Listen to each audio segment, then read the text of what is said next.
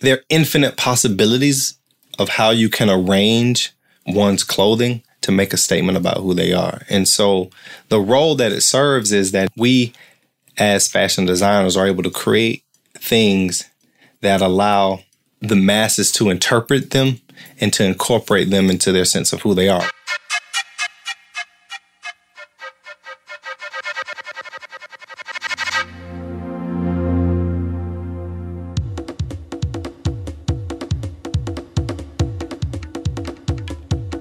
A common misconception about fashion is that it's all about the runways, New York or Paris Fashion Week, luxury designers, and glamour. But there's so much more to fashion than what we see in The Devil Wears Prada. Now, don't get me wrong, that's one of my favorite movies. But fashion goes beyond apparel and dress. From a socio-political perspective, fashion is reflective of the times, and it can say a lot about the present. For example, if we think about the civil rights movement of the 60s, there was a rising trend amongst Black Americans to wear afros, which was also a signature look for the Black Panther Party, along with black leather jackets, black shades, and Cuban heels. So this militant look was an example of dress as a form of protest, or to make a statement. Looking at the current administration in the United States with issues of social justice and police brutality, it almost feels like a reemergence of the 1960s, for many Black people at least. There's also been a clear rise in slogan or statement dress from Black Lives Matter and Black by Popular Demand, shout out to HGC Apparel, to shirts that pay homage to Black activists or artists that we all admire. Their presence is undeniable and unlikely to go anywhere anytime soon. So one day I was on BuzzFeed and I found an article titled 21 Black-owned clothing and accessory brands you need to be following. And I came across this brand called Beautiful in Every Shade. So the website, it stated that the brand seeks to transform the way everyday people from around the world look at themselves and others. And I think that's a great message. After browsing that website, it led me to another brand called Black Men Smile, which also had a very inspiring message about social consciousness and creativity. Both of these amazing projects were created by a man named Carlton Mackey. So who is Carlton Mackey? So he's the creator of both Black Men Smile and Beautiful in Every Shade apparel, and he's also the author of a book called 50 Shades of Black, Sexuality and Skin Tone in the Formation of Identity. He's the director of the Ethics in the Arts program and associate director of the Ethics and Servant Leadership program at the Emory University Center for Ethics in Atlanta, Georgia. It's a mouthful, but he's also an adjunct professor in the Department of Film and Media Studies. So while he has many titles, he's also a community advocate, activist, artist, and father of one. And he's also with us today. So, introducing our special guest for Black in Fashion, Mr. Carlton Mackey. Thank you so much for being on the show. Thank you so much for having me. So now that I've given everyone a brief biography of who you are, I want you to share what inspired you to start these projects that you have with Black Men Smile and Beautiful in Every Shade. I'll start with Beautiful in Every Shade because it came first. It was the first brand that I created that had an accompanying, let's just say, statement tee. I guess it was, I didn't know to really call it that at the time, but it bore the mark of the brand and the message that I was trying to express. It was an outgrowth of my desire to explore and to celebrate the spectrum of Black identity and to celebrate Blackness as a spectrum and to be inclusive of identities outside of simply the African American facet of Blackness. It had in its aim a desire to celebrate Blackness across the diaspora, to be inclusive of Afro-Latino identity, African identity, the African American identity, and across shades. And particularly when we think about how Blackness is formed at the intersection of the African identity and the whole host of other people that Africans have encountered, both out of their own desire and forcefully. So the descendants of enslaved Africans in America look a whole host of ways, as do Africans who've been colonized all over the world. And to also celebrate the spectrum of Blackness as it relates to Black sexuality, to be inclusive of the varying forms in which Black people express who they are and the people who they love. And that's where the book 50 Shades of Black came from. The title itself started off as kind of a tongue-in-cheek play on 50 Shades of Grey. I wanted to include a conversation about sexuality. So the subtitle of 50 Shades of Black is Sexuality and Skin Tone in the Formation of Identity.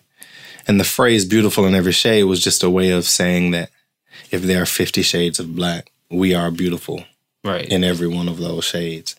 I reached out to a dear friend and an amazing photographer, Chris Charles, who is the creator of a company called Creative Silence, who designed the logo.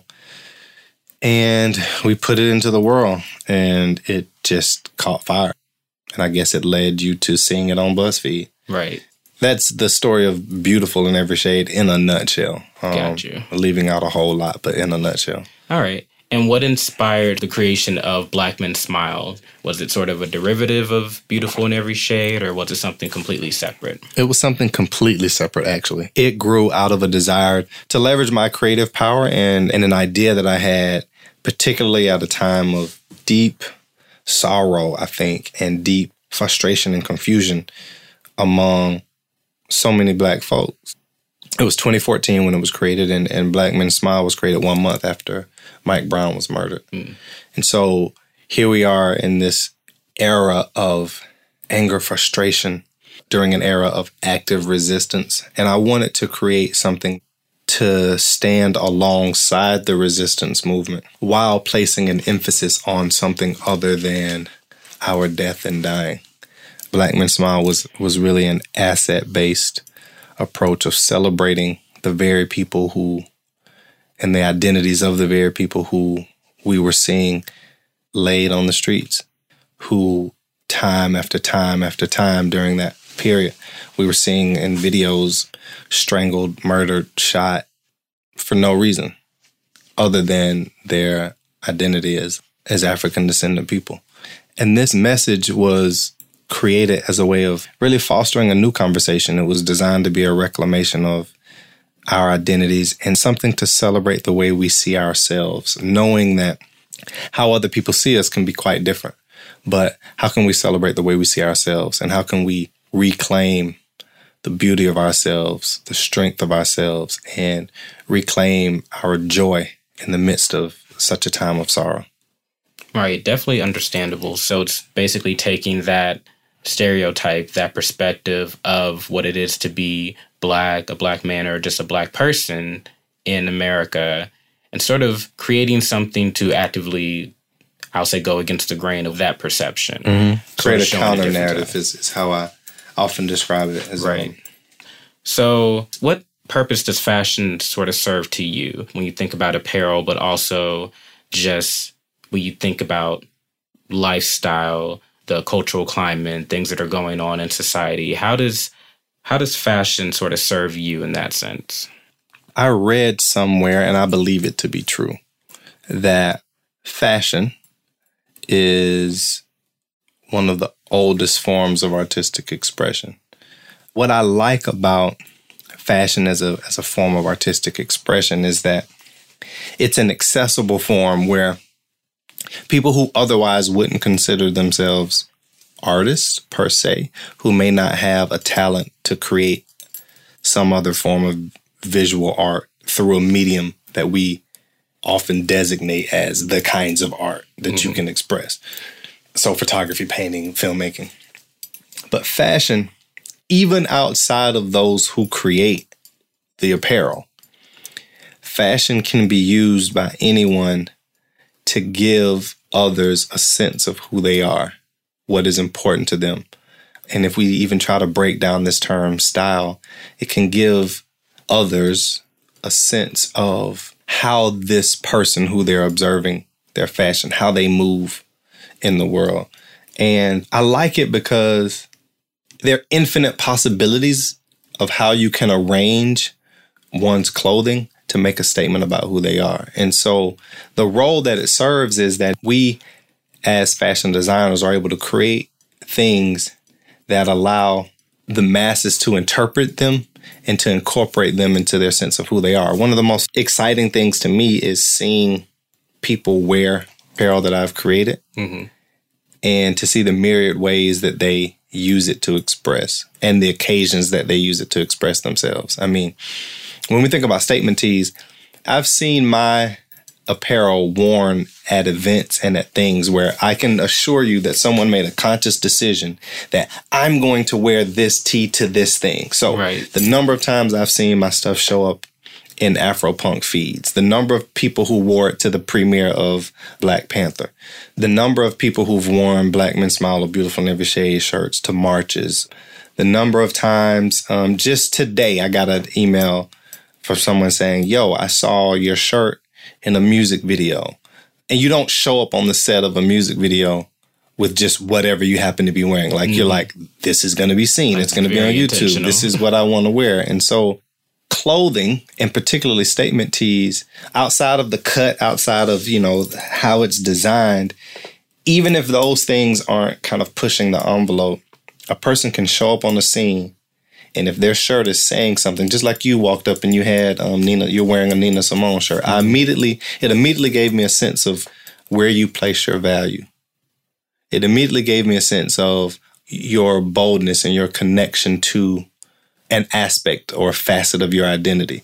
It immediately told me something about your curatorial nature and the more limited they are, it's like, oh, where did you get that? It said something about you outside of a million other indicators that I could have used to determine something about your identity. Right. And that makes it such a crucial and critical and valuable part of making a statement about who we are that people can see without even ever asking us a question. And that's something that I would say, you know, in the debate of whether or not fashion is considered a form of art or not, one thing that the two mediums definitely share in common is a form of communication. Absolutely. So I think you definitely hit on that point. So tell me, what were some obstacles that you faced as you were building the brand? Like, did you have a certain end goal in mind, or did things just sort of happen unexpectedly? What sort of obstacles did you face? There are always challenges, you know. Some of the technical challenges are just sourcing, like, technically, right? Yeah, I don't even know if this is where you're going, but they're technical challenges around sourcing your materials. The trial and error of working with if you choose to work with different merchants or vendors to create your product. Like, you may design it, you may know exactly what you want it to look like, you may have your Photoshop file in the exact same format that they're asking for, but in some cases you have to send it off to a company to have it made, or to have your stencil made, or just challenges of figuring that out. I was very fortunate to work with a team of amazing people in the beginning, in the conceptual phase, to get out my ideas, but those can be challenges.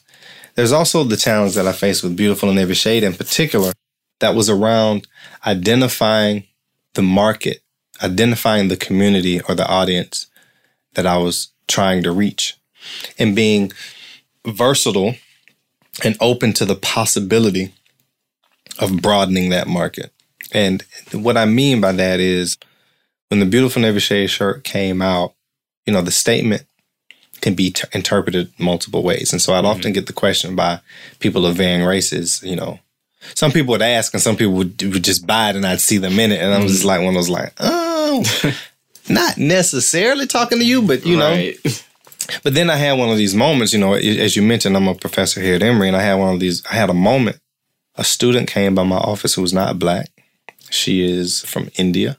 Mm-hmm. In a nutshell, what she was saying was that she felt like her parents were going to definitely have something to say about how dark she had gotten while she was in college or over the last year. And I stopped and I thought about, wow, like, here she is self-conscious about having gotten dark and knowing that the comments that her family was going to make were not going to be flattering. Right. I'm more keenly aware than ever of how that form of oppression has impacted more than just African descendant people whose lands have been colonized across the globe, and people who have been affected by European standards of beauty that have been ultimately and in almost every facet imposed upon society writ large. They're affected. Right. And the message is important. So the challenge of figuring out, do I open up in my marketing and my messaging, ultimately in my branding strategy, do I incorporate a broader audience? Mm-hmm. And that was really a question that I was faced with, and that I ultimately landed on, particularly with Beautiful, not with Black Men Smile, but with Beautiful in Every Shade, realizing that this is a message for Black and brown people, you know, across a number of spectrums of identity, but it has proven to be an important message and a valuable one for other communities. And that was a challenge that I faced. And that makes sense, especially, well, like, first off, yes, colorism is very real. And I think that does sound like a challenge that's likely to come up just because, you know, whenever you do create something, you have your own intent and your own bias in mind, sort of like, I'm creating this for us, for, you know, people that I know understand my perspective. But then you'd be surprised at how colorism can impact people in places you never even would have thought about. Because, you know, different shades come from all sorts of places. And one thing that a lot of people, especially darker skinned people, have in common is the oppression they get as a result. So I definitely get how that would have been a challenge. I probably would have been completely like, oh, wow, yeah, I never would have thought about that. Not going in, yeah. But that does make sense. It would allow you to sort of open up your market and sort of allow other people, no matter their background or space, to embrace the idea that their color, their skin tone is beautiful regardless.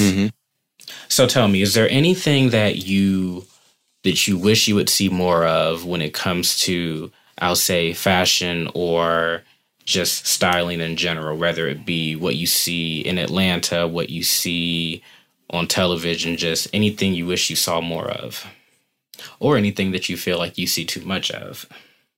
I mean, it's so interesting. And the reason I'm not trying to cop out of this answer, I think what I'm struggling with is learning to appreciate and value difference in a way that is an authentic appreciation, to see difference as difference and not as less than. And to be honest, you know, I run into, sometimes I see stuff and I'm like, yo, that's whack. Like, why are they even? But I'm trying not to do that because essentially I can just make what I think is dope. Right. And my version of dope just might not be what someone else's is. And where I've been successful to the ways that you would call what I've done success, you know, and I make no claims about my own success. I think, you know, we'll let history or time or what stats say, whatever that is. But I think my secret has been I make things that I think are dope.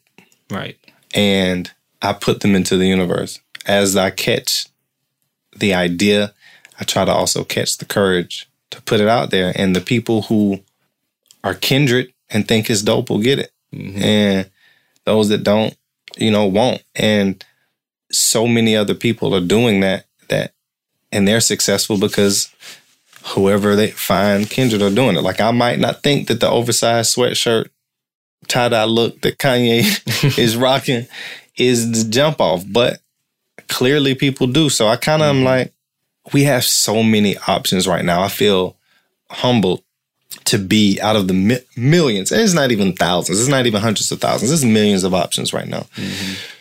And among all those options, you know, I can't be mad at nobody. In part, and it's humbling because out of all those millions of options, I think the point I was going to make is that I'm considered among those that are dope by a lot of people. People are making conscious decisions to give me money to send them product. I mean, and really when you think of it in like a stripped down level like that, that's just a humbling position to be in. I mean, you found out about me through a BuzzFeed post. I mean, to narrow that down to 20 out of how many statement tees there are? Right. So I don't even have no room to be mad at nobody. I'm just grateful to be in the position that I'm in, and I hope I can keep making stuff that people want to ride with. That's very fair. I like that answer.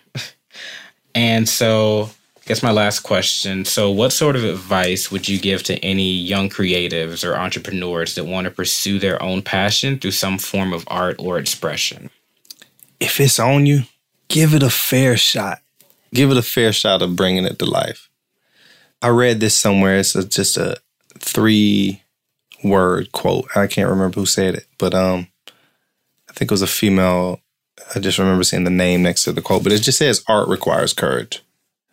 And it requires courage to engage with it, to consume it, and it certainly requires courage to create it.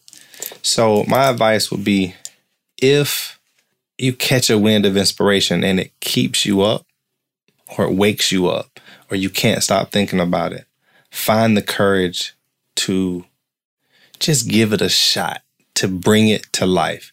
You know, you don't have to invest every dime that you have, but just make a prototype. Make something so that it can be seen, so that you can embody that idea, so that you can have an artifact of an idea. Because ideas are these nebulous things. And what moving forward and having the courage to create it does is it makes it real.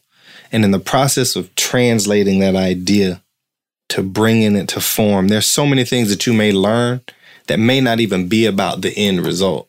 But what you'll learn in the process will provide you the ingredients that are going to be necessary for so many other things that you could give birth to. Catch the courage to believe enough in the idea to bring it to life. And when you do, I can promise that you are not the only person who will think it's dope. There are people who are waiting on you to create something that they wish they had created, or that is an extension of how they see themselves, that they will just appreciate that, wow, someone was weird enough, crazy enough, thought different enough to make something that sounded like me, that smelled like me, that looked like me, and they'll appreciate you for it. And that is very, very solid advice.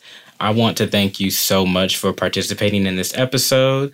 You can follow Carlton on Instagram at Carlton Mackey. That's Carlton, Carlton, Mackey, Mackey, one word. You'll also be able to find his handles, To Black Men Smile and Beautiful in Every Shade and 50 Shades of Black.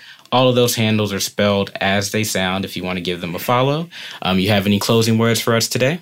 I give thanks. I give thanks to the creator for ideas to create and being the source of all of these ideas. And I just appreciate you for hearing about what I did and seeing it and following up to give me an opportunity to speak on it. And thank you so much once again for participating on this episode. All right, you all, that's our episode for this week. We'll see you next time. You can find Black in Fashion on Instagram and Twitter at BLKNFSHN. Again, that's BLKNFSHN, just like the logo. Thank you for listening.